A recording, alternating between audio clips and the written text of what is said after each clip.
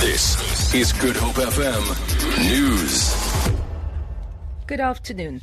Authorities in the Garden Route National Park in the Southern Cape are warning visitors to exercise caution when crossing the rivers in the park. This follows heavy overnight rain and a flood warning which has been issued for the region. Spokesperson Nandi Mgwadlamba says all hiking trails in the Tsitsikamma area are closed and hikers are being escorted to their accommodation. In the past, as soon as water levels dropped on the road, vehicles piled up on the N12 between Oudtshoorn and Beaufort West when the pass was closed this morning. Currently, one lane of the road is operational, while a truck that got stuck earlier is being cleared off the road by officials.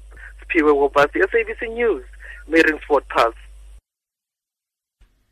The Western Cape government plans to grow the tourism sector's economic contribution to 28 billion rand through Project Khulisa.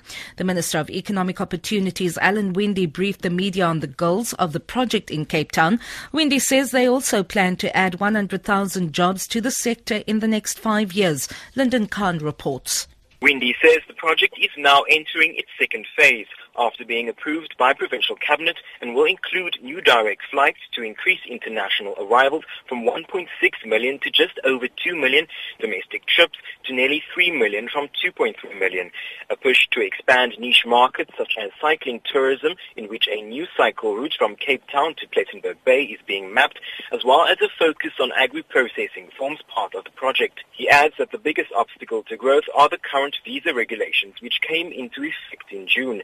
But says he is encouraged that Deputy President Cyril Ramaphosa is heading up a committee to address complaints which have arisen.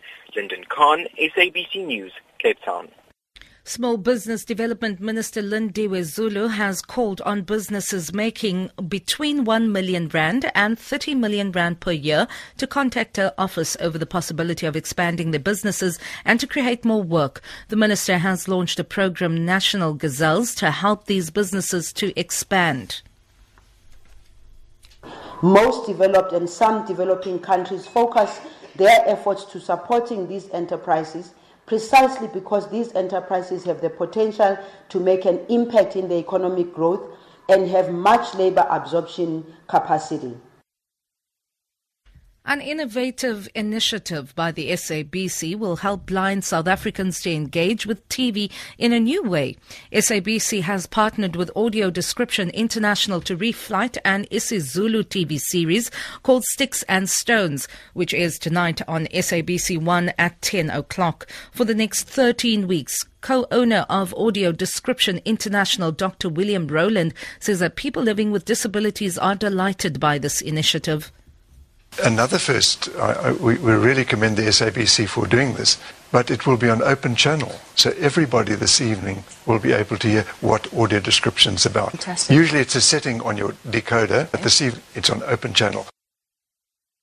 For Good Hope FM News, I'm Vanya Kluter-Collison.